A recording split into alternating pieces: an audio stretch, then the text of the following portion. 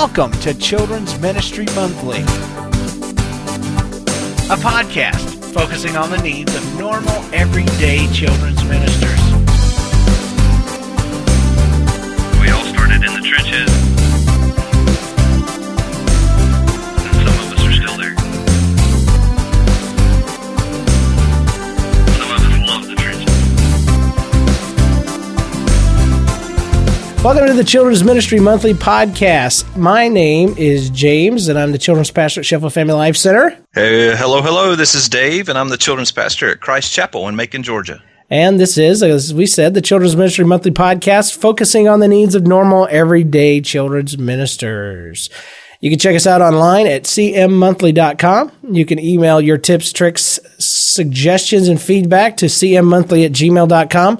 Or give us a call on the Howl line at 206-350-HOWL. So, Do we need like a noise to go with that? Can you like do a howl? Ow!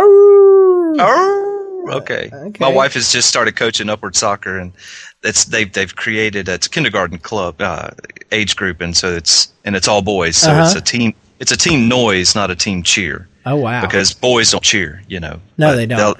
They're all about the howl, and it's a howl. It's a dog bark. So yeah. Anyway. Well, before we get into our monthly topic, we are talking about discipline this month. Dave, what's been going on? Give us a little update. What's been going on in your ministry this month? Wow, we've had a bunch of stuff happen, and that's what I hear. Stuff's a good word for it.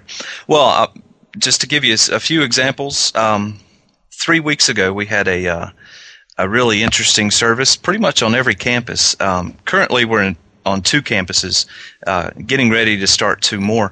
But on the main campus in Macon, for some reason, Mom and Dad decided to leave a loaded pistol in the diaper bag of their 2-year-old daughter. Oh my gosh! Yeah, and so our nursery volunteers found that as they were checking the kids out. We're very safety and security minded, and you try to plan for everything, but you really don't plan on a 2-year-old having a gun in their diaper bag. So it was quite a shock, needless to say, to hand over the gun and the diaper bag and the kid at the same time and have to tell Mom and Dad, hey, you know, if you're going to come back, the gun can't come back. So and their whole rationale was, we're gun people, and we just forgot and left it in the bag. And wow. Their comment was, you were physically and spiritually protected this morning, and so I was kind of blown away. No pun intended, huh? By that, exactly. Well, that was at the main campus in Macon. At our campus church, right down the road. You know, we are a Pentecostal church, and you know, we make no bones about it. But we are not a snake handling church. Let me just go ahead and say that. Right, however, which is why I don't go there anymore. I gotta have my snakes.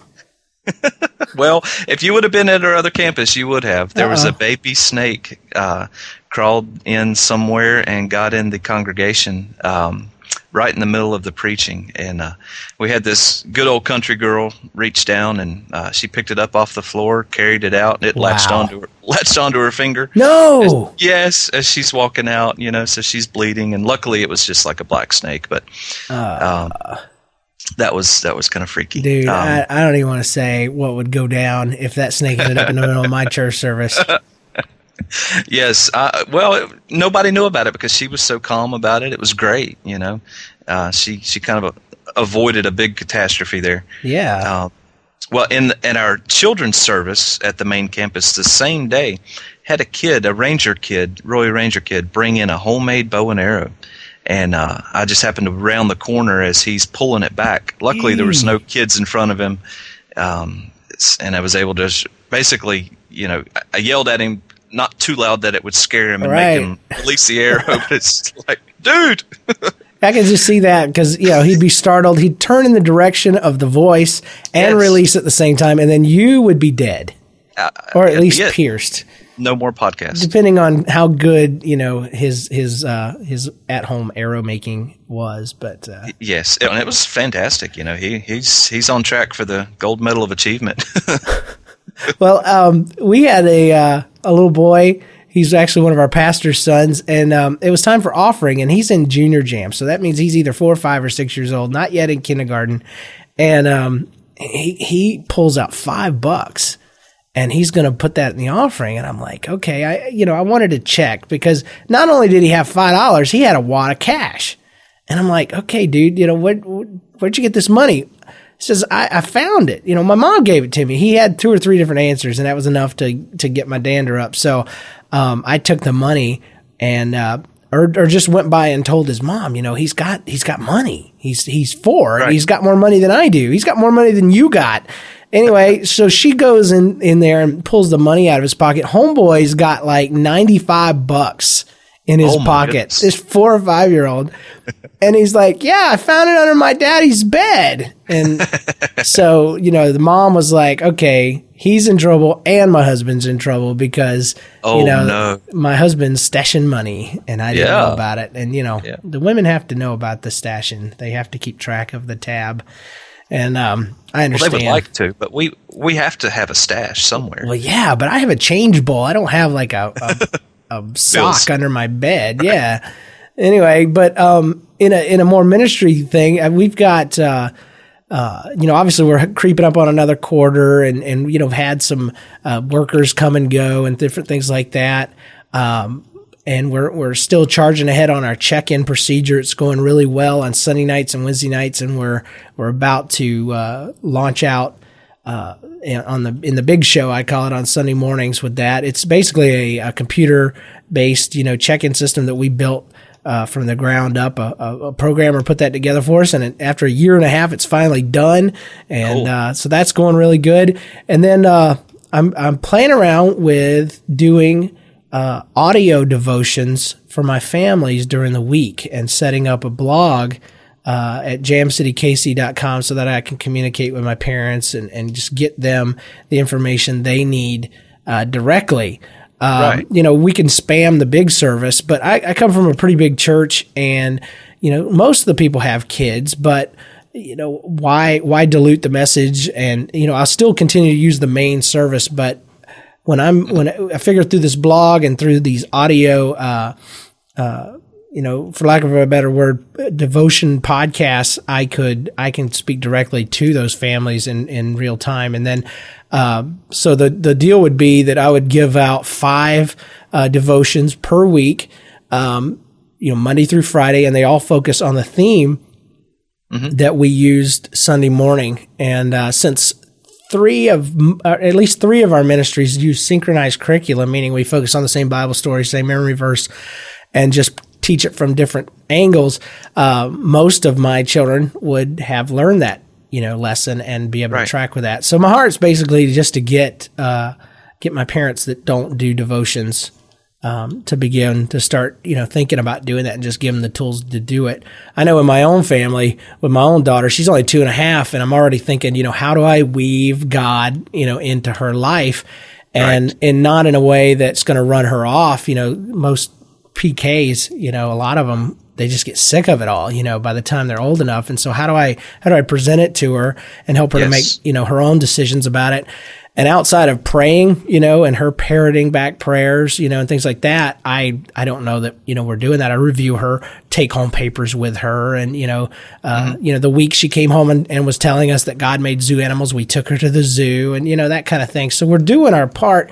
But, if I'm asking questions and I'm a spiritual leader in my church, how much more are lay people and just regular parents asking, how do I become the spiritual leader in my home? And so I just really wanted to provide that for them. So anyway, this is a long update, but I'm really excited about it. We're going to start the first week of September, so just in a couple of weeks, and I want to get the word out to everybody. But we'll be doing it online for free, and then we'll be making CDs available, probably for $1 each, just to cover the cost, of making them. I don't really want to make a profit. And I don't want to be taken advantage of either. I don't want to be making 600 of these suckers every week either. So exactly. But I'm excited about it. And talking about that really is, part of our job. Of course it's mom and dad's job to take on the spiritual reins of teaching their kids, but we've got to do our part too. And I think that I've often thought, how could I do that? What would be the best medium or outlet, that I could use to reach the parents of my congregation. And I love that idea. For me, I would be curious as to just how many would log in, Right. and listen. Thought about doing prayer devotional cards that they could take home for the week, be 5 days worth, exactly what you're talking about, but just based on what we learned that week, and 5 prayers that would go along, or 5 mini devotions that they could do with their kids at bedtime. Cool. But then you kind of struggle with, well, am I just going to do this and nobody's going to listen to it, or Right. am I just going to be spinning my wheels? But I think we still have to take that approach. I love that idea. Well, That's great. I'm hoping that since they're audio, folks, and my target audience is people that don't have time or haven't made time for it. And so I don't have a problem with them doing this in the car, on the way to school, or, anytime on the way to a football game or on the way to the store. And I encourage people in the audio to, if you want to, use this track, but you can also just listen to it yourself and then retell it and just use it, in your own existing family devotionals, because even folks that are doing them aren't necessarily, reaffirming or backing up what we talked about on Sunday, and I know they'd love to. So I don't know. I'm looking forward to it. I think I think it'll be popular with the parents that care, and I hope it'll pull in a few parents that just haven't thought about it or didn't know how to do it, so they didn't bother. Right. And we'll see. That's good. We'll Yeah. see. And keep us updated on yeah, how that I goes. will. I can tell you now that it's not taking as much time as I thought it would. I sat down yesterday, and in the span of just 1 hour, I had written and recorded all 5 of those. And Wow. And that was just the first time I did it, so I know it'll get faster because there's a lot of preliminary stuff you have to do. But if those of you listening to this would like to see a sample of that, I'm sure by the time this comes out and you've heard it, you can go to jamcitykc.com and download a sample. And I'm recording it all as one track, 5 different parts. Because I figure podcasts, you can pause them and start them over right where you left off. But our CDs will be, separated by tracks and things like that to help people in the minivans out. So Now let me ask you something. James has all the technology stuff on his end. I'm patched in over the internet, so I really don't have the slightest idea how we do this podcast. I'm just a participant, but I would love to know how. Okay. What do you think about putting on the website maybe some resources, maybe some free software people can download to be able to mix their own stuff and maybe do stuff like that on their own? I'll put a post together and put it up there. I know I do several podcasts, and I'm always asked, what do you do? How do you do it? And it's some of it's really simple, and some of it's a little bit more advanced. But yeah, I could. Thank you for creating work for me there, Dave. You're welcome. That's my job. I'd really like to know your opinion on Daniel and Revelation. So if you could just write up a thesis and put that on the website, I'm sure people really want to know. And then I want you to break it down so we could teach it to preschoolers. Okay, that sounds great. So there you go. I'm such a giver, and there you go.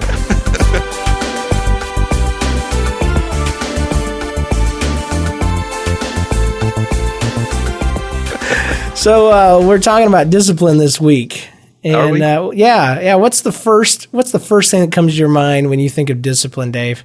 Matthew Burns. Oh, I'm sorry. We shouldn't mention names, should we? No. Okay, I've got a few my bad. names I could list too, and they all end with a C. But yeah, I'm not going to mention the family. But anyway. Oh, okay. First thing that pops to mind. Okay, a pool noodle with a 3/4-inch PVC pipe in the middle of it. You can beat them all day long and it won't leave a bruise. Wow. Yeah. Is that what I'm you joking. really do? I'm joking. No, totally joking. But it got some people thinking, didn't it? Yeah, it got Yeah. me worried. It's like, First. what was the name of your church again? I want to avoid it at all costs. Yes, we love your children to death. It's our new slogan.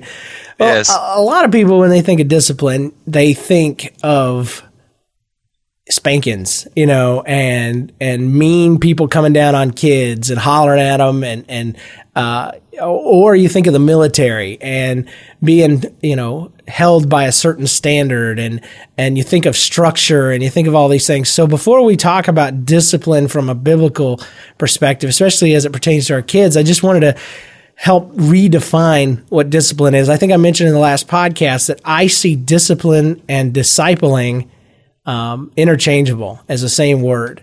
I actually will combine them most of the time and call them discipline, and it's really funny and cute when you do that. Right. No, it's not really. But I want to talk a little bit about our roles as children's minister, because in order to be able to discipline kids properly, you've got to see yourself as God sees you and where you fit. We are the pipeline or the conduit through which God ministers to these kids. We're not the primary. It's supposed to be the parents, but we are in many ways, any of us, whether you're parents, leaders, pastors, you are a representative of God, and they can't see God himself, but they're going to see God through you. And so it's very important that we properly train them, because in many ways their view of God is going to be either tainted or enhanced in some way by how they see us. Right. So we're Go ahead. My bad. I was just going to say, we're sitting here talking about discipline, and this is probably the one area that I dislike the most, because nobody wants to have to discipline, right. Especially someone who's not your kid.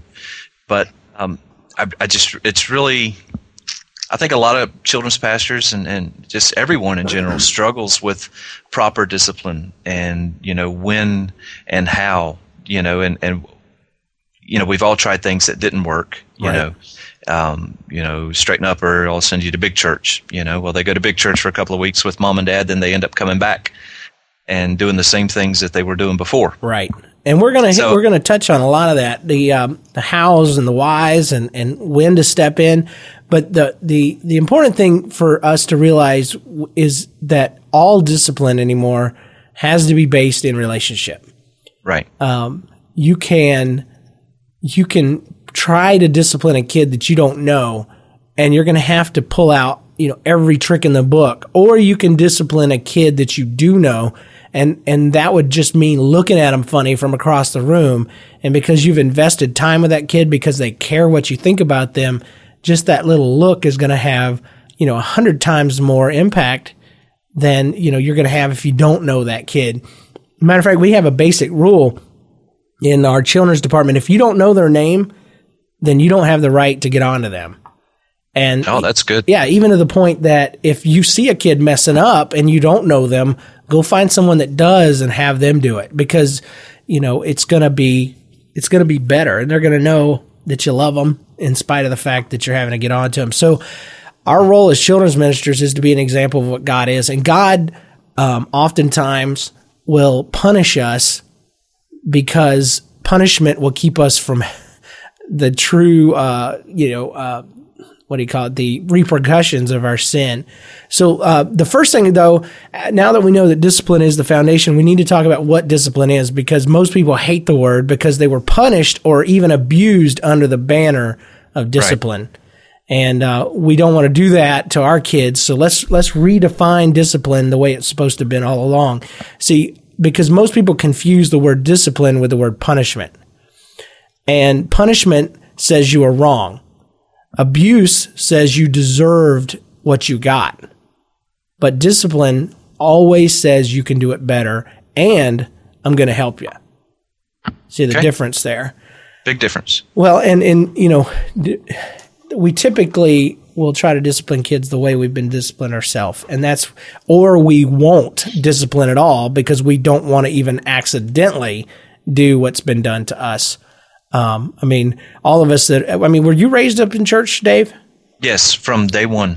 So you know what I'm talking about. You've probably experienced the range of all the possibilities of what workers and volunteers can do to you. Yes, and end up going to Christian school where they definitely believed in spanking. Wow. And got my fair share of spankings on a weekly basis. Those days are gone, aren't they? Thank the Lord. So I don't want anybody spanking my kids but me. No, we'll just throw that out there. I'm there too. I do have permission from several parents at my church, believe it or not, but I never, ever would do it. But the kids don't need to know that. Exactly. As long as they think you can, you have power. Let's redefine discipline, though, because we've talked about what it's not and a little bit of what it is. There's several different versions, and you guys, tell me which one you think is right. One is to punish in order to gain control or enforce obedience. Another one is punishment intended to correct or train. I'd say another one would be to teach, to obey rules or accept authority. Training expected to produce specific character or patterns of behavior, especially training that produces moral mental improvement, or to train by instruction and practice, especially to teach self-control too. Those are the definitions that the dictionary would have for you. Okay. But when I look through and I look at God's definition, it's a little different. If we think from God's perspective, there's the right way and the wrong way to do everything. The right way typically sends you closer to God and closer to the rewards and ultimately to eternal life, whereas doing the wrong things leads to consequences, separation from God, and ultimately to eternal death. Okay, that's the big picture. Right. God's goal is always to love and teach us and draw us into a relationship with Him. But that's on the positive side. He draws all men unto Him. But on the negative side, God has set up every sin to hurt us, and then He set up every bit of obedience to reward us. So discipline at its core is the pain that causes us to fear death. In the big picture, not in the children's ministry world, but discipline. I mean, an example is, when you put your hand over a candle, God has set up the world to where that candle is going to burn the smack out of you before your entire hand burns off. Right. And so that pain, though it hurts, it's a good thing. Yes. It's actually mercy, if you think of it that way. And so... it's training. Exactly. Because you're not going to do that again. Absolutely. Because it burnt the smack out of your hand. but that in that way, that's mercy, because it's trained you not to do something that is going to hurt you. If we take that into the kid world, shots hurt, but they're good for us. But are we hating our kids when we hold them down to get their shots? No. Absolutely not. It stinks. We hate that it hurts. But are we hating them when we force them to go through that pain? No, absolutely not.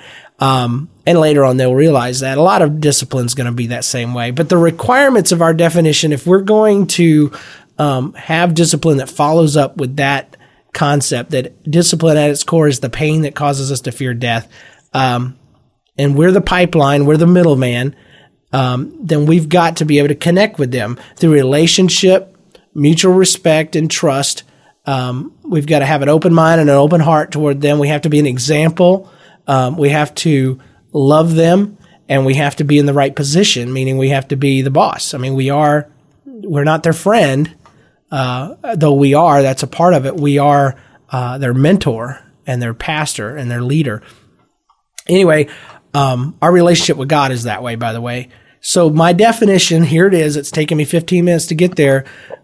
But our discipline, our definition of discipline is our providing a relationship of love that will allow us to show them the consequences of sin and the benefits of obedience. So let me say that again. The discipline is our providing a relationship of love that allows us to show them the consequences of sin and the benefits of obedience. That's the basis. That is a biblical view of what discipline is. It is not all punishment. And it's not all the new age reward side either. A lot of people, Dave, would go one way or the other. They are all negative, I'm just going to punish you for doing wrong. And then there's the other kind of person that just rewards them for doing right. We did an object lesson one time in a training session. Have you ever played the game where you hide something in the room and you have the kids go around and you say, hot, you're getting hot, burning up, but then when they move away, what do you say? You say cold, colder, ice cold, all this kind of stuff. We played that game only able to say one half of that. We started with you're hot. And so they never could find the object. And then we tried it the other way. We just said when they were far away from it. and when they were doing it wrong, and they still couldn't find it. It was only when we started doing hot and cold, almost immediately they were able to find the item hidden in the room, because we told them when they were doing wrong, right, and we told them when they were doing right. And that's why kids need a balance of both. And I've got a perfect example of that, and I think we can all look out in our little mini congregations and look at the kids who Johnny may be messing up and poking his friends, and a lot of times all it takes is a look for one kid to straighten up, because their parents may lean really strongly on the punishment end of the scale. You talk about the differences between punishment and reward. Yeah. And I have another kid who will, about every 30 minutes, go up to one of our leaders in Kid Zone and say, "You need to reward me. You need to give me something because I've been being good." Wow. And this is almost every week. So you saying that really rung a bell with me, because, I've seen it firsthand, both ends of it. And, it's just, I think, balance. I think parents have a hard time finding the balance, and we as children's ministers do too. It's hard to know where the balance is. What's going to work for one kid's totally not going to work for the other. Right. And I think, and I don't know if I'm jumping ahead here, but I think that we basically we need to find a kid's currency, or speak their language, basically. And if I am jumping ahead, sorry, but no. Okay. No, you're right on. Okay. Because my basic premise is, I'm not going to give specifics on how to do discipline. I'm going to give our listeners the theories and the ideas, because I don't care if your kid's special needs, if they are not, if they are typical, if they come from a reward-based structure or whatever. Children's ministry, we deal with every different kind of family you can imagine, every different type of structure, every different type of discipline. But kids all respond to the basics of reward and punishment. My goal, though, is to, no matter what those kids come from, that at least at service, we provide that balance, and we provide an example of what God gives us. God rewards us when we earnestly seek Him, and we are punished and have consequences when we sin.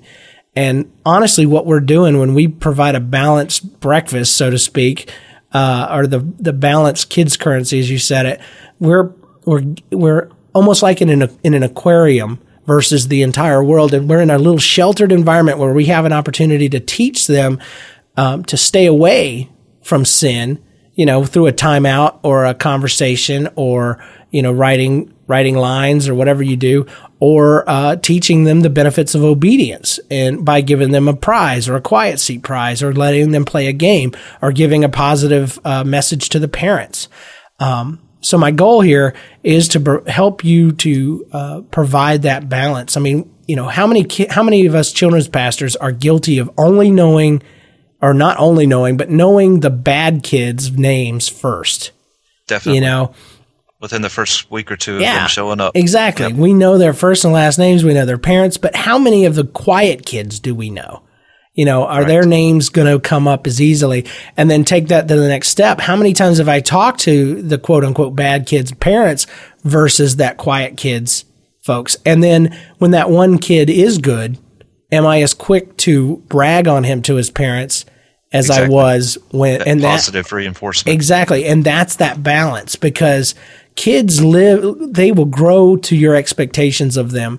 And especially our ADD and ADHD kids, they've been tagged by every single place in their home, in their school, in their after school activities. They've been told again and again that they have problems and that they need to calm down, or that they're being bad. Yep. And here we have an opportunity to help to train them, because even those kids are going to respond to the basics of rewards and consequences. But if you overdo it in any one of those two and don't keep that balance, then you're going to get kids that aren't going to be good unless they're rewarded. And, or they're going to be bad because the only attention they get is when they're bad. Exactly. And consistency is the key there. You have to be consistent every week, week in and week out. Exactly. If you're having to reward one kid all the time to elicit proper behavior, well, the other kids in your congregation are going to start to get jealous and even start a little mini rebellion against you. Well, if he's on, say if you have a junior leader program like I do, and you have a fourth grader who is so ADHD, and you know that what will work with him is giving him responsibility. Right. But my junior leader program's only open to sixth graders or fifth graders. You really have to be able to justify why this kid got rewarded by being placed in this program, because we know that's going to work for him. Right. Give him just a little bit of responsibility, create the illusion of power in their minds, right, and their behavior is just going to turn around 100%. So, but whatever we do, we have to be consistent in how we do it. And here's kind of the rule that I have at church. And basically, the rule is, this is my house. These are my rules. So basically, what that means, it means a lot of things. Give you an example. I heard a kid back-talking his mama during pickup time, and being just really disrespectful. And she was taking it. She just, I don't know if she was kind of avoiding the issue or waiting until they got home to deal with it. I just happened to be in earshot. And before I could even think about it, I spun around on my heels and I got down on my knees in front of him gently and just got real close to him. And I said, I don't ever want to hear you talk to your mom like that. I said, we just had talked about respecting authority. Wow. So it was a great teachable moment for this kid and for the parent, and so I'm talking to the kid in love. There was no anger in my voice at all, but it was just, I think, God opening a door for that mom to see that, if you will do this with your kid, it will work. He apologized to me immediately. He apologized to his mom, and I kind of stood up, not knowing really how mom's going to take this, me getting onto her son for back talking her in church. And she said, thank you so much. We're just dealing with rebellion right now and discipline, and I just don't know how to handle it. And I told her, I said, well, you've got to hold him accountable every time he does it. You can't let one time slide. Exactly. He's waiting. He's pushing your buttons and he's pushing your limits. And all of our kids know where the line is, and most of them are going to walk right up to it every time. Right. So I haven't seen any vast improvements yet. This has just been a few weeks ago, but we've all got to start somewhere. Right. And hopefully mom has taken to heart kind of what we did that Sunday morning, and we'll see. Well, unfortunately, what I've learned is I can make a kid behave in my church, but that doesn't necessarily mean it's going home. The only time I've ever seen behavior training work outside in other situations is when it starts at the home. If you teach them to be good at home, they'll be good at school, they'll be good at church. And but let's talk about. Go ahead. Sorry. I was going to say, I've got a nephew. He's grown now, but when he would stay with his mom and dad, he was just a terror. Just real rebellious, and he was like 5 or 6. But when he would come to visit his aunt and uncle, we had a specific set of rules. We loved him to death and just wanted to, him to have a great time. But he knew he couldn't get away with, even half the things he got away with at mom and dad's house. Well, whether they know it or not, kids desire discipline. They really, really, really do. And here's an example of why, or how I know that to be true. How come a kid who wouldn't sit still in his chair, so you put him in timeout, will sit still? Right. That used to blow my mind. Why couldn't he sit still, but he got in trouble, so he's been forced to sit still, but he'll sit still for timeout? It not only proves that it's possible for him to do it, but that he, somewhere in there, has a desire to be corrected and to be shown the right way.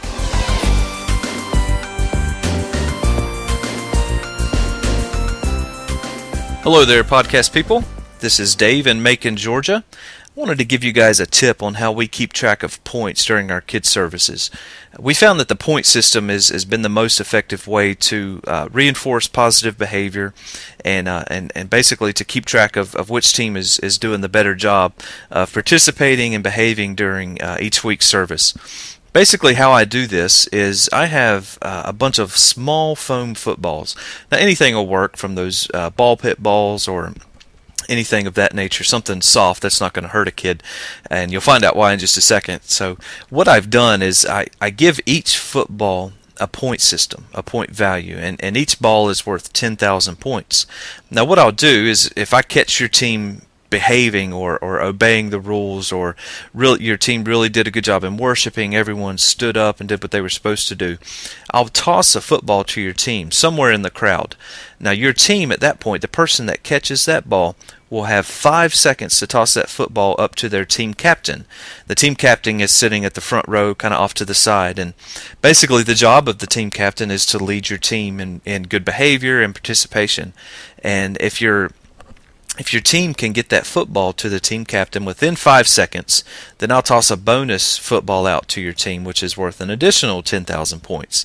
And basically what that does is it keeps those boys mostly that want to hang on to the football and play with it during service. It keeps them from doing that because they know they've only got 5 seconds to get it tossed up to their friend. And what it also does is it makes sure that they're watching what's going on stage. I've had a few kids hit in the head with one of these footballs. That's why it's important that they're soft. But what that has done has been a positive thing, and it makes sure that the team is looking forward, basically where you want them to look, what's going on at the front of the room, and not what their friends are doing behind them. And I guess it goes without saying, the team with the most points at the end of service will win, and we award the trophy of spam. And basically that is just a trophy that I hijacked from the trophy case at the church and bought a bunch of cans of spam, glued them together, and made this cool looking trophy out of it. Something pretty simple and crazy, but the kids love it. And also the team that wins the most points at the end of Kids Zone will get the better prize. So I hope that helps, and I'm really curious as to how you keep track of your point system. So don't forget to either email us or call in and let us know how you do it. We'd love to know. Talk to you later.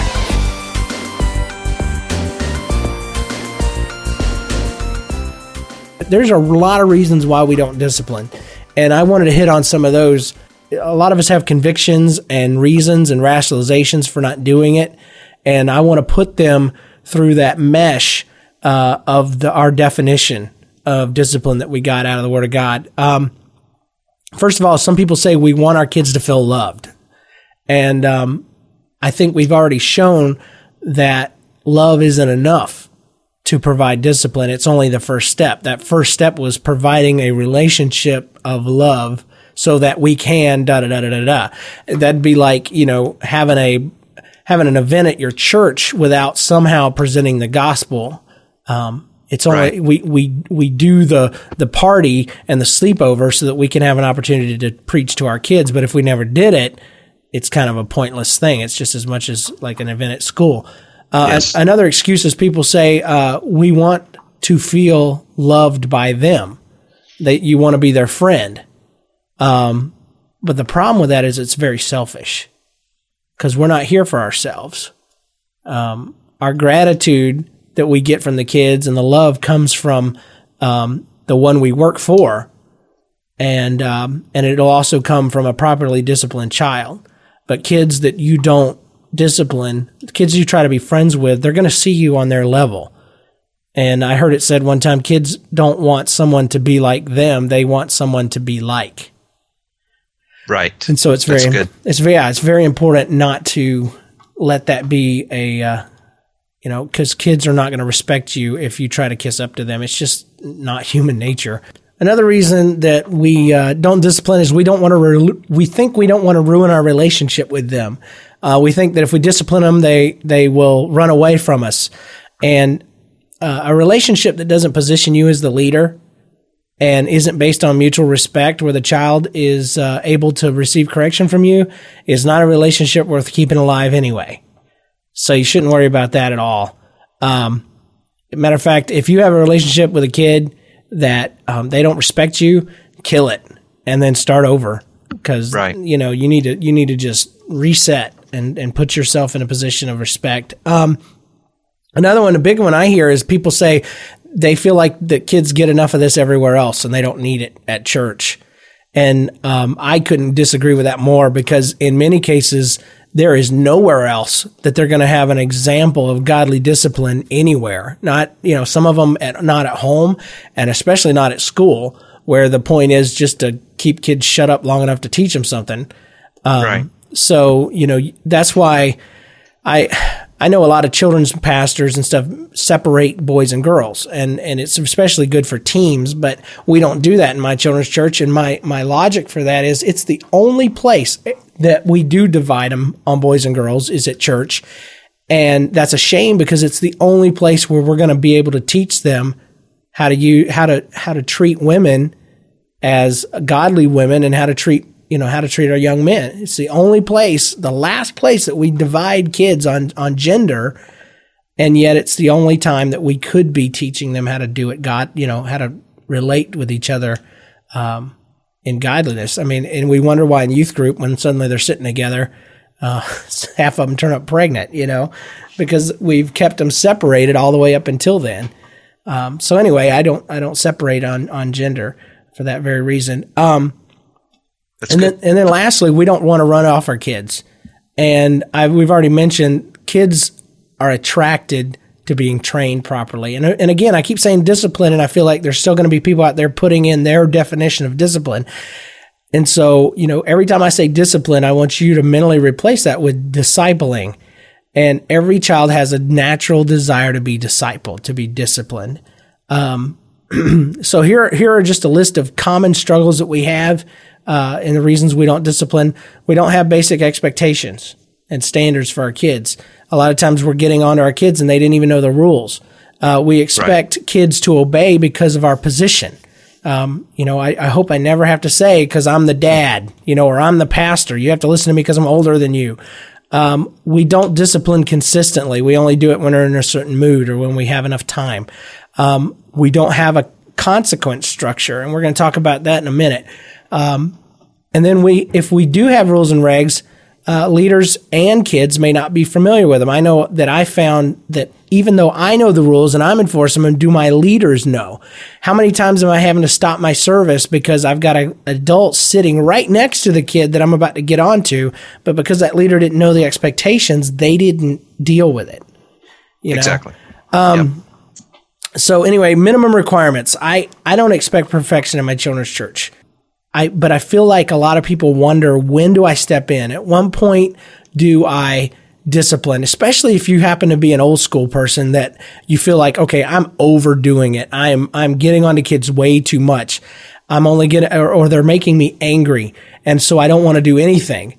For those folks, I would suggest the concept of minimum requirements. Write down on a piece of paper, what is the minimum that you expect from every single student, no matter what. In my church, here's my list, my examples. During worship, you don't have to sing. You don't even have to enjoy worship. But I do need you to stand. So that's one minimum requirement. You have to stand during worship. If you have 2 working feet, you are standing. And if you're not talking to God, please don't talk. Right. Those are my 2 minimum requirements. I have been in a church service where I didn't feel like worshiping. And so if I am, as an adult, have these feelings, and sometimes you get over them, but sometimes you just don't. Sometimes you're just doing good to be there. I'm not going to force my kids to worship ever, ever, ever, because worship that's being forced isn't real worship anyway. And I don't want to burn them out. That's just my experience. Here's another one. During opening and closing ceremony, my minimum requirements is that you need to sit up, you need to face forward, and no talking. During class, if there's ever a class situation, you don't have to read, you don't have to talk, you don't have to pray out loud. Nobody's ever going to make you do any of those things, but you do need to stay in your seat, and you need to keep your hands and your attitude, if you have one, to yourself. So that's good. Those are my minimum requirements. And then we have situations where we're doing class rotation. So I have a different set of minimum requirements for that. You don't have to participate in the class rotations. If you're having a bad day, if you're having an attack or a spell or any of those kinds of things, you know what I'm talking about. But you do have to stay with your group as they move without interfering or hindering the move. So sometimes teams will decide they want to do cheers as they're going between classes. Some of my older kids may not want to, and that's fine. I'm not going to punish them for not participating, but I will punish them if they do something to stop, the movement from one class to the other. And so what do these minimum requirements do? Well, for those of us that tend to over-discipline, and I'm one of those people, I know that anything that steps below my minimum requirements is something I need to correct. instantly. And I don't have to rely on my temperament. I don't have to rely on my own code of ethics or anything like that. All I have to do is if something falls below those minimum requirements, I know I need to correct it. For instance, in worship, again, it's a very simple requirement. So if my kids are talking, they need to get got onto. And that has nothing to do with how hardcore I am as a disciplinarian. That's my minimum requirements, and they couldn't even do that. So I'm going to correct the fact that they're not standing, or I'm going to correct the fact that but I'm not going to get onto them for not singing, because to me that would be a little overkill. Right. Anyway, I have a lot of the same requirements, and we basically, to make it easier for the kids, is you talked about rules and regs, but basically what I do is at the beginning of our service, we talk about the one rule in Kid Zone, and that's behave, and give them the definition of that. It's doing what you're supposed to be doing when you're supposed to be doing it. Excellent. And, a lot of kids, that's kind of a broad statement, but it really narrows their thought process down. Is if I do what I'm supposed to be doing when I'm supposed to be doing, and to give them an example, and of course we make this fun and crazy, but the example is to if we're the people on stage, if we're being wild and crazy and silly, then it's their job to be wild and crazy and silly. It's the kids' job to be wild and crazy and silly. So basically, if we're hooting and hollering, having a good time during game time or prize time or a fun object activity, and they're just sitting in their chair quietly, they're misbehaving. Right. And the other part of that is if on stage, if you should be quiet and still and listening and learning, and some kid will always pipe in and say not sleeping, because I had a kid fall asleep one Sunday, and it blew my mind that a kid would fall asleep in one of my services. I've had it happen. I'm on that, but those poor kids that are on their medications, man, they can't stay awake sometimes. I just let them sleep. Yeah, just let them sleep. But rules are a long night. Rules are important, and they've got to cover the basics of proper behavior. Obviously, don't talk when you're not supposed to. Respect and don't hurt or maim others. Yes. Obey teachers. Yeah. Obey teachers. Participate and stay where you're supposed to. I'll give you some examples, and just like you did in my main service, I have all my rules kind of rhyme, and so we review them every single week, and it goes kind of like this. There are times to be quiet, like stories or prayer. If I am caught talking, my balloon won't be there. Actually, we've changed it since then. But these are good. We do something called behavior balloons, where we have 3 balloons for each street. That's how we begin. The challenge is to keep all of them till the end. Obeying the rules will keep them in place, but break them and pop, they'll be gone with no trace. 3 balloons earn super cash and double prizes too. 2 balloons earns 1 of each for each one of you. 1 balloon earns super cash, but nothing else I can find. And 0 balloons get you nothing, but that's your choice, not mine. And then we go through the rules. But we have basically the rules are: be quiet when you're supposed to be quiet, be loud when you're supposed to be loud. If you brought anything with you to church that you weren't supposed to, make sure it's hidden. The only things they need is a Bible and a point book. And then we talk about treating others better than they treat you. And then at the very end, we always tell them that Jam City's not fair. And that covers a multitude of sins, because we try, but we don't always fail it. But that's not an all in all answer. Hopefully you will make your own rules that fit with what you're doing. Behavior it sounds awesome. Actually, I'm thinking about trying to steal some of your ideas there, Dave. But behavior is so broad. I have to be pretty specific, because, for instance, we do worship down front and we have a stage. And one of my basic requirements is you've got to stay off the steps and stage. And so I had to weave that into my service, because every kid, they hear behave, and they wouldn't necessarily know that getting on the steps would be bad. Right. So, whatever works for your kids. Obviously, your kids are smarter than mine. But it's market too. You're inner city. Right. And I live on the north side of town, so we've got 2 completely different types of kids. Yeah.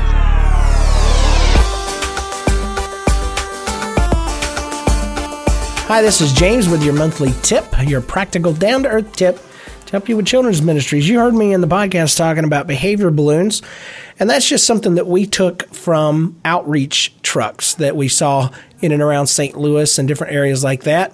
And we brought it into our church. That may or may not work for you, but I'd at least like to explain the basics of what they do.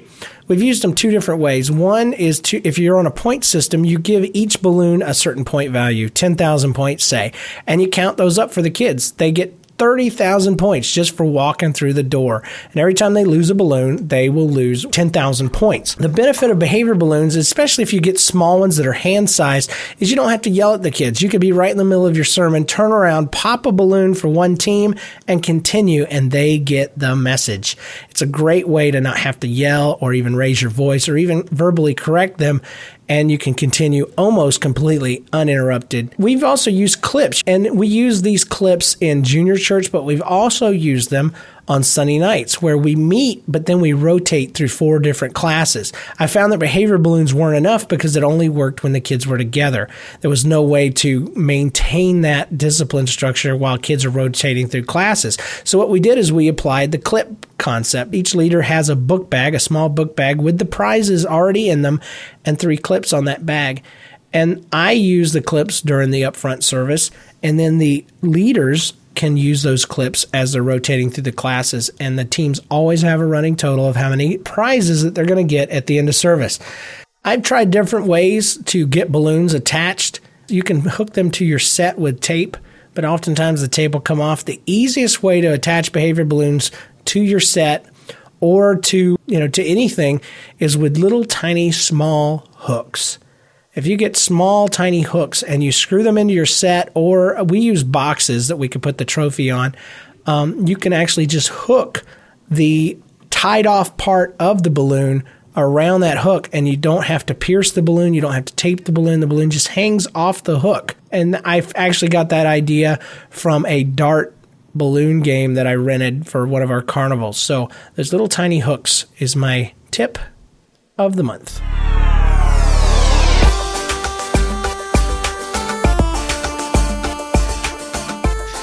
Let's talk about enforcement, because the strength of rules is in their enforcement. No matter what your rules are, you've got to enforce them. Romans 5:13b talks about sin is not taken into account where there is no law. So if you're not showing the kids what the rules are, first of all, they're not breaking rules. If they don't know what the expectations are, you can't punish them. Right. And my example of that is if there's a stop sign and there's a cop sitting there, if you run the stop sign and he does not pull you over, there is no stop sign. And right. if he does pull you over, then you know that there's a, well, no, let me say it this way. If there is no stop sign and you run it, then you didn't break the law. That's the way I wanted to say it.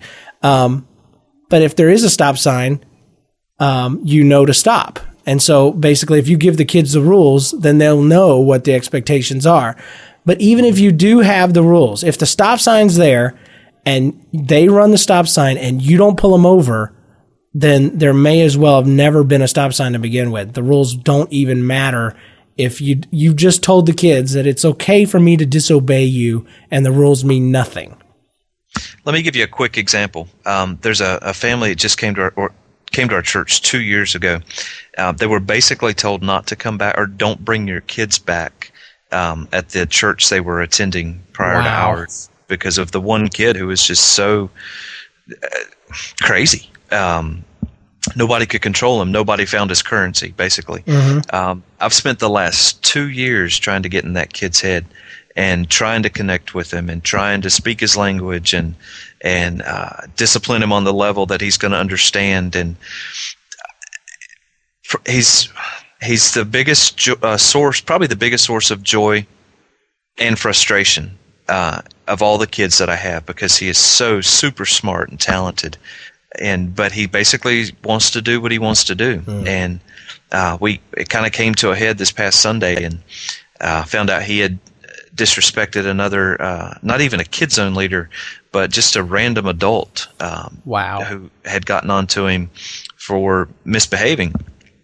And it got back to me quite by accident. You know, she had no idea who I was or who the kid was, but we just happened to meet, and she was telling me about this crazy kid in Kid Zone and told me the circumstances and described him, and I thought, oh, that's the one. So, and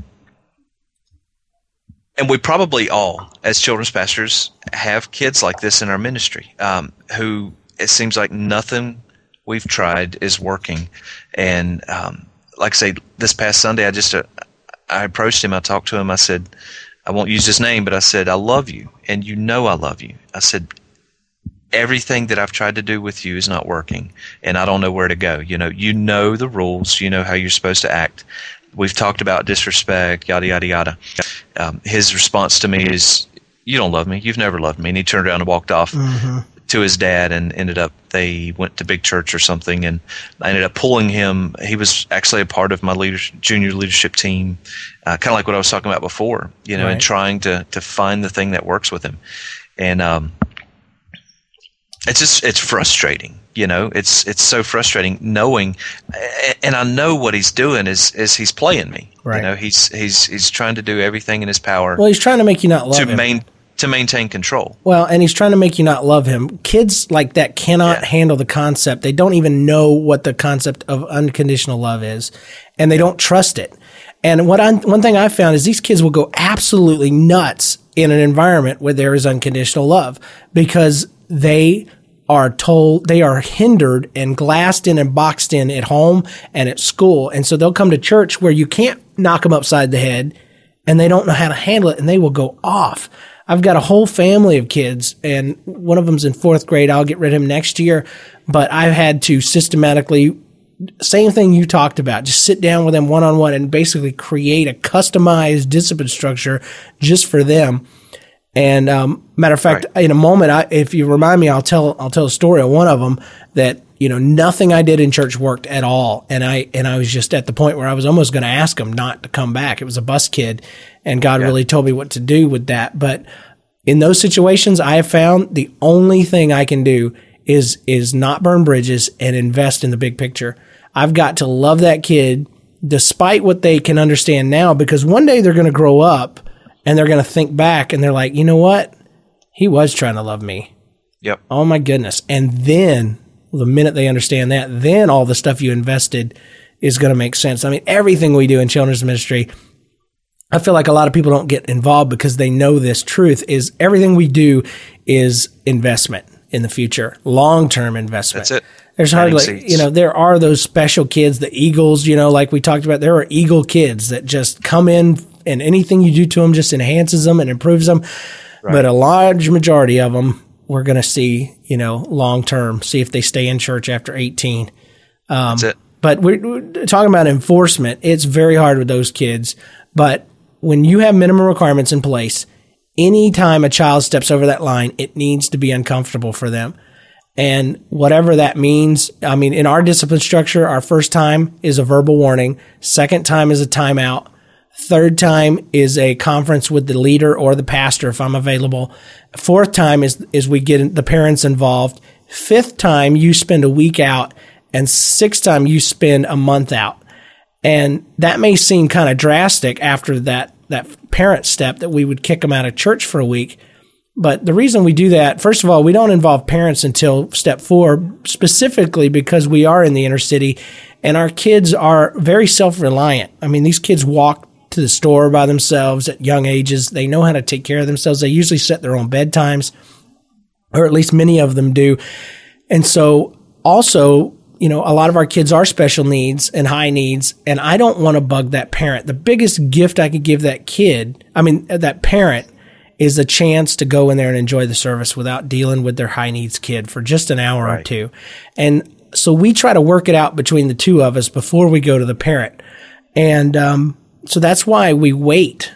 And the other reason is we do, have bus ministry, and I can't go run into the bus ministry's parents every week, because eventually that bus kid parent is going to be like, oh, that's fine. I'll just keep him at home.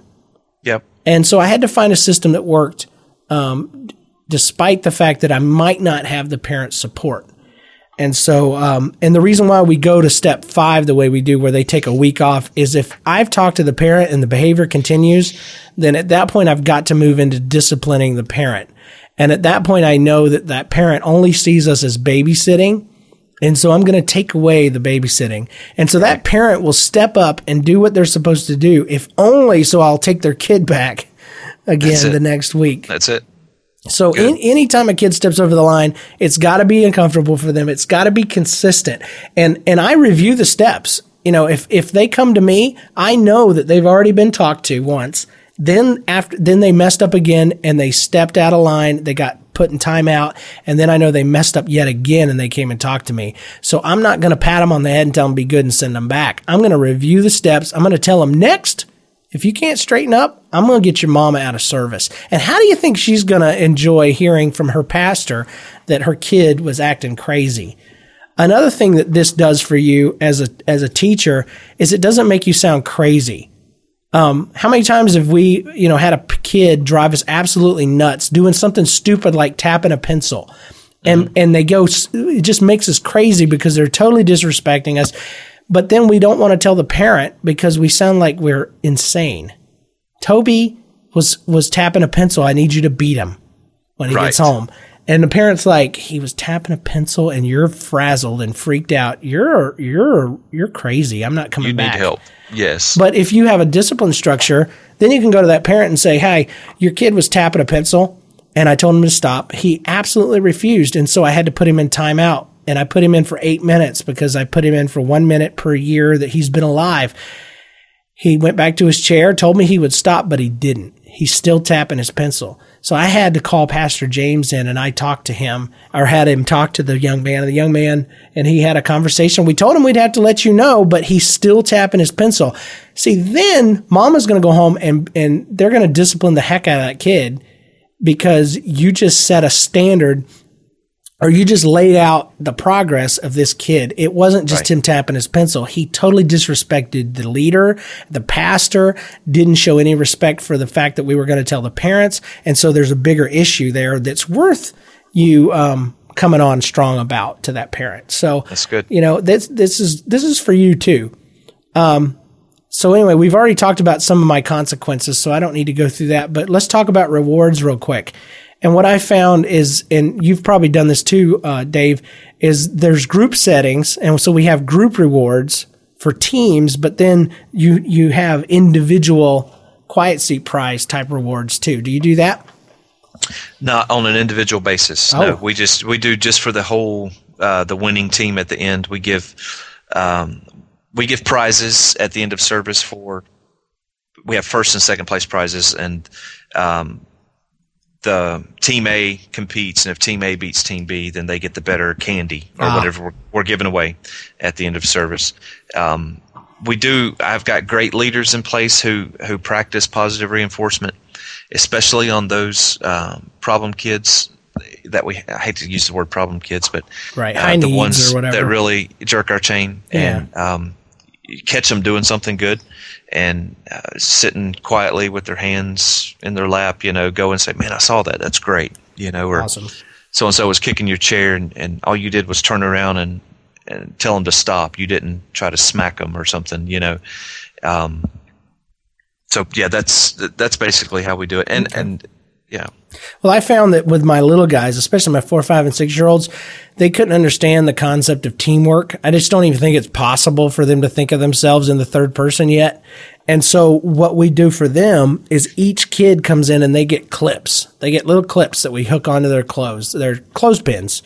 And basically each clip transpons, that's a good word, into a prize. And if they have at least 2 clips at the end of service, they will get 2 prizes, 2 little candy prizes or whatever. And then if they only have 1, they'll get 1. And if they have none, then they don't get anything. And that is something that each kid can immediately look at, whether they're 4, 5, or 6, and know, okay, here's where I stand. I need to be good. They get, that third one's kind of a freebie. They can mess up one time, and there's a little bit of grace built in, but they still don't like giving up their clips. Oh, they hate it. What type of clips do you use? Just clothespins. Clothespins. Regular clothespins. We call them clips for short. But there's, a specific set of rules that the kids have to obey in order to, keep track of that. But in our Sunday, morning service with our elementary kids, we have, I mentioned it before, the behavior balloons, and those things are, and then we also have a trophy of spam that we use that I'm sure you're familiar with. I have one, yes. Well, in the past, we did what you guys are talking about, where we have 5 different groups, 1st through 5th Street, we call them, and we always had a winning team, and that winning team would get double prizes, and everybody else would just get one prize. And then what I found over a couple of years, that what happened, if there was a team that was significantly ahead of the other teams wouldn't try. And so I was, they knew the one team was going to win, and so it didn't matter if they were behaving anymore. And also, if I had 2 teams that really, really did good and both deserved the maximum prize, I found that I was bound to only reward one of them. And I didn't like that. So what I did is we took away the points altogether. And what we do is we have just 3 balloons for each street.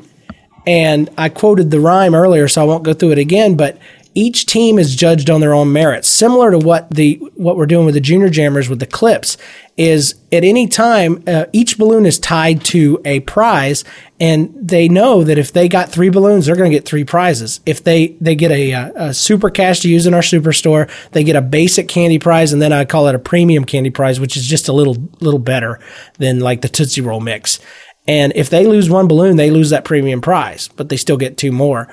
And then if they lose 2 balloons and 1 balloon, or if they get none, and then so that gets them, just competition with themselves. And if 2 teams do great, if they all do great, then they all get rewarded, and it seems a little more fair. But then I have the trophy of spam, which is separate. And we do something called honor points, and they get points for winning games and for answering questions and things like that. And it's totally based on good behavior. So the best behaving team is going to get that trophy, but it doesn't affect their prizes at all. Now, if they lose balloons, they lose an honor point, and you can't earn the trophy of spam if you have lost a balloon. And so it does kind of tie in, but it takes the competition out of it. I didn't want to I don't agree with this thing about how we'd never have competition at all. Right. So I kind of found the balance there, because there is a friendly competition with the trophy of spam, but each team is judged on their own merit and not against other teams for their behavior. And so, for their prizes. And so that works out really, really good. And yeah, it just seems to, anyway, the keys of discipline in a nutshell is a relationship, being prepared ahead of time. You got to own that classroom. If those kids have a plan for them, or they'll have a plan for you. Exactly. If you are not the first one there, and they own the room and they win. So have something for them to do. Have that room set up. Have the chairs straightened. If that room looks just like it did last week when they walked out, they're going to know they own that room. You have to have something that is interesting. I mentioned this with my ADD kids and my parents. They say they have attention deficit disorder, but I've seen ADD kids sit and play video games for hours, without getting up. And so apparently it's not really an attention deficit issue. It's an interest level issue. And I found that I can supersede attention deficit disorder if I got something interesting going on that stage. Right. And some interesting activity, something that they like. And so, strive to get to know your kids. Again, that relationship is going to help that out a lot. You got to have your standards, and you have to have rewards and consequences. So, that's pretty much all I have in a nutshell. That was a lot of academic stuff. I know this is a children's ministry podcast for people down in the trenches, but I didn't want to get real specific on how, the rules you need, because only you know that. You could be inner city like me. You could be suburban like Dave, but the kids all work basically the same. They all respond to rewards, and they all respond to consequences. But you have to have a plan for both. And basically, whatever you do, just be consistent. Exactly. Yep. Find what works and do it. I mean, there's always going to be those situations, as we mentioned, with those kids that you have to, do one-on-one, but, you have to create structured just for them. Speaking of which, that little girl, man, I had a little redheaded girl. She come in, I mentioned her earlier. She come in on the buses, no parental involvement in as far as she didn't go to the church. The parents weren't involved. They just put the kid on the bus and went. And I had just come into my rope. I had talked to her. I had loved on her. She knew I cared about her. She responded only to me. I mean, we had a relationship, but she still just couldn't pull it together. And I was writing in my journal and stuff and talking about, talking to God is how I cannot minister to this girl at church. I just can't do it. She won't behave. I can't teach her anything. I can't even love on her anymore because she was so bad. She's the kind of kid, she'd go up to a young kid, take something from them, and then just watch, the reaction and just get joy out of hurting or robbing from other kids. So anyway, God just really got me and said, James, you know what? You're right. There is nothing you can do for her inside the church. And immediately I got what he was saying. I picked up the phone and I called her mom and I said, can I go eat lunch with your daughter at her school? And that mom just fell to pieces. She thought it was the awesomest thing in the world. She called the school, got permission. I went down and ate with the little girl. And I mean, the principal came by and spoke to me. Her teacher came by. I learned that she was she won the award for the most improved student that quarter or that semester. And her other teachers were pointing out these desks that they have to sit in when they're bad and how she hadn't had to sit in one for like 3 months. And just, this little girl got to sit there. She hardly even talked. All her friends were talking my head off, but she got to sit there as all these people came and praised her to me and told me how good she was. And I'm telling you, dude, it changed everything. Because from then on, I was in her life, and we took her to kids camp and she had a blast. And, awesome. And it was really what we needed to do for her. But again, it was that relationship. It was breaking out of those walls and finding, you'd mentioned the currency concept. We need to find out what makes that kid tick. Many of us aren't fans of what's it called? I don't know. What's the movie with that Jesus was married in, supposedly? Help me out. Oh, The Passion of the Christ? Jesus Christ Superstar? No. It's the movie that came out. It was a book and it was about the painting and all that kind of stuff. I'm totally drawing a blank. I have no clue. Oh man. It wasn't Darwin. It was, oh goodness. Well, anyway, in that movie with Tom Hanks and some other girl, there's a lot of stuff we don't agree with, but there was this idea of a cryptex, and it was something that somebody could create. The Da Vinci Code. Yes, thank you. Thank you. The Da Vinci Code. There was a cryptex, and it was a sphere or a cylinder that if you found the right combination, you could open it up and there was a message inside, but you couldn't just smash it open because there was a vial in there of some sort of acid that if you broke it, it would break that and it would destroy the message. And that is a perfect example of the way our kids are. Some people try to just bust in there, hell's bells, and just, they end up destroying any chance they have of finding out what makes that kid special. But if you can take the time and find the combination to that kid's heart, they will open up for you. And that's when you can start disciplining them properly, discipling them. That's it. And you've challenged me to really take talking about the little girl, to take this my problem kid and take it to our relationship to the next level. There you go. And just take it outside the four walls of the church. Yep. And see what happens. I'll tell you, drive by that girl's house and just see where she comes from. Go inside and ask to see her room. Don't surprise them or anything. But I'm telling you, when you know where they're coming from, it explains a whole lot. It really does. I mean, because you don't know. Sounds like you got one of my kids, actually. Yeah. But that pretty much wraps us up this month. It's I had fun. I talked the whole time, but that's fine. Discipline's something I'm passionate about. Next month, that's something I need help with. So okay. I learned a lot. Thank you. I'll send you my notes. I'll send you my notes.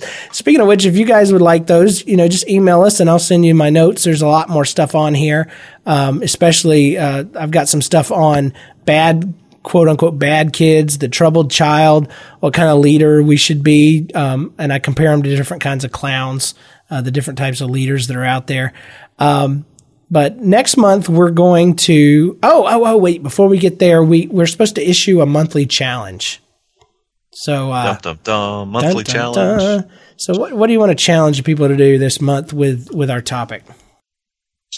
Well, I know what my monthly challenge is. Okay. It's just what I talked about is getting in the life of this kid who keeps causing problems and seeing what I can do. So just doing some research. Just take that relationship to the next level, go deeper and find out.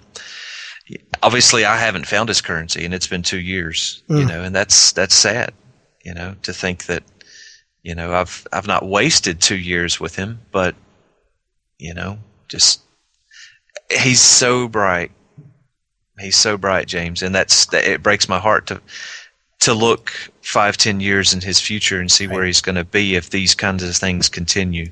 Mm-hmm. And I know it's not my job, and it's not 100% up to me to fix this kid. I can't fix him. Only God and his parents can do that. But I've got to do my part, and I'm not doing enough. So there's my challenge. Right. So I'll just say if you've got kids like that in your ministry, to step it up and see what'll happen. Let me just say this. And I'm surprised I didn't hit this earlier. Is discipline in a nutshell. Godly discipline, I can summarize it just like this. It's not, the point of discipline is not to make a kid behave. Because that's very selfish. That's just for us. We want them to shut up, sit down so we can feel like we taught them something. The goal of discipline is to make a child more like Christ. Right. And so do that. That's my challenge for you this month is go through, review your rules and your standards for your kids. Do they cause kids to just behave? Or are they actually making them more like Christ? Are you just correcting them, or are you directing them a different way?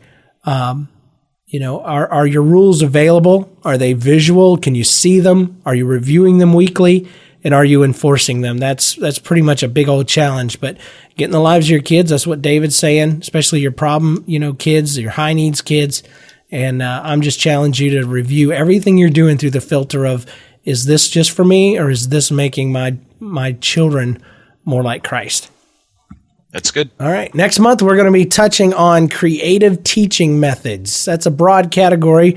So I'd imagine that would hit on different ways of doing Bible stories, object lessons, illusions, just different things that we've done.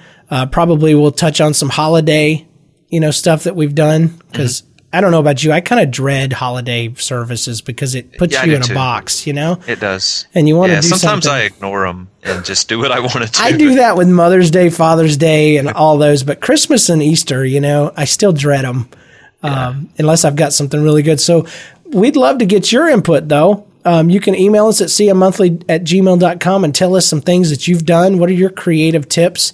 You can call us and leave a voicemail at 206-350-HOWL. That's 4695 for those of you that can't spell. And then get on our website at cmmonthly.com and tell somebody that is out there in the children's ministry world that you found a podcast that's down on their level. And if you feel like it, go to iTunes, look us up, and leave us a review. And we haven't had one yet. You could be the first. That'd be awesome.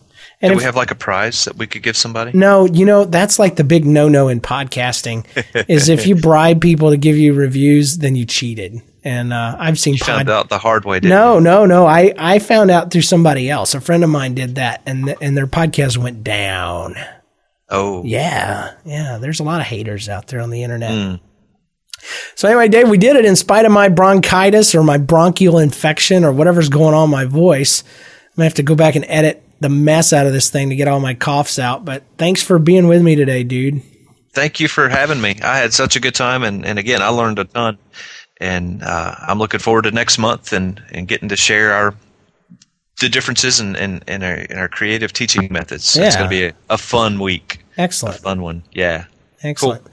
All right. Well, again, call us and email us. Don't leave us hanging. The show's only going to be 2/3 as good as it would have been if you don't participate. So till next time, I'm James.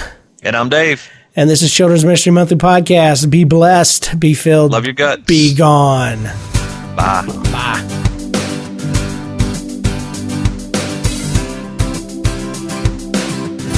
If you have any tips, questions, or input of any kind, you can email that to cmmonthly@gmail.com, or you can call the Howl line at 206-350-HOWL. That's 4695 for those of you that don't know how to do the number to letter conversion.